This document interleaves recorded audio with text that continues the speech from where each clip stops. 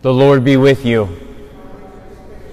A reading from the Holy Gospel according to John.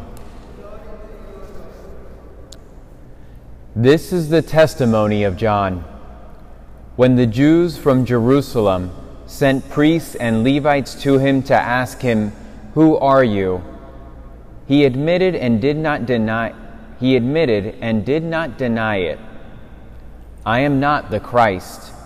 So they asked him, "What are you then? Are you Elijah?" And he said, "I am not." "Are you the prophet?" He answered, "No." So they said to him, "Who are you, so we can give an answer to those who sent us?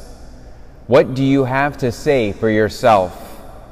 He said, "I am the voice of one crying out in the desert, 'Make straight the way of the Lord,' as Isaiah the prophet said."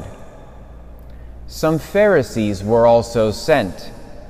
They asked him, "Why then do you baptize if you are not the Christ or Elijah or the prophet?"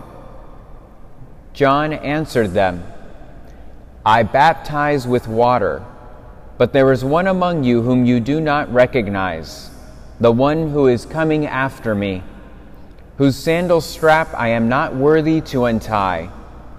This happened in Bethany across the Jordan, where John was baptizing. The Gospel of the Lord. There is a saying I learned in the Society of Jesus that may be more common, but I learned it only after I joined the Jesuits. Compare and despair. And this was something commonly understood among us because we can become somewhat competitive with each other when it comes to studies or liturgy or just being a holy person. We can be competitive with each other.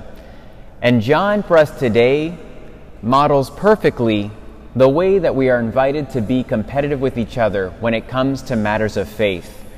And it's appropriate, although purely coincidental, that this reading about John occurs on the memorial of Gregory of Nazianzus and St. Basil. Both of them were born in the same year. They actually became close friends, and both of them together went out into the desert to be monks.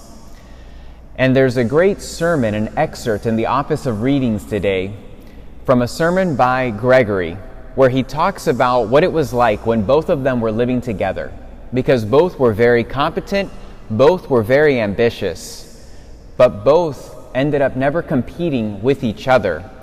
He actually writes about how people in a position like theirs will often fall into a spirit of envy, that compare and despair.